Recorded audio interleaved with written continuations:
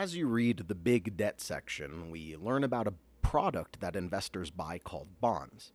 Now, a bond, the purchase of a bond for the bondholder represents the bondholder lending money to the issuer of that bond.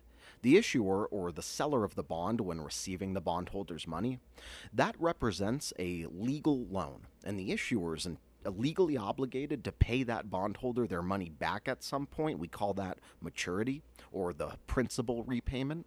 And typically, the bondholder will expect interest along the way for the life of that loan. Most bonds pay that interest in the form of semi-annual payments. Now, being that a bond represents a loan of money, one of the more obvious risk types associated with investing in bonds is, can the issuer of that bond pay me that money back? Are they going to be able to?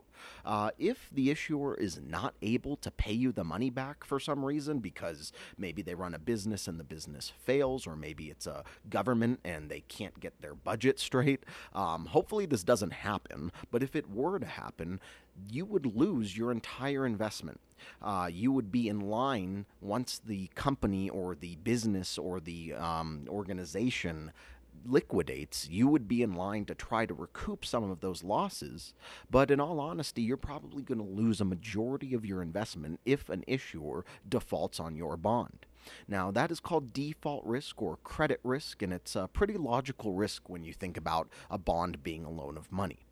Now, not every bond has the same amount of default risk. You're going to learn in the debt section there are a lot of different bond types, and the people that you can lend money to by purchasing a bond are different as well. These range from corporations or businesses that are trying to run for a profit, and this also involves lending money to our U.S. government, which is inherently safer.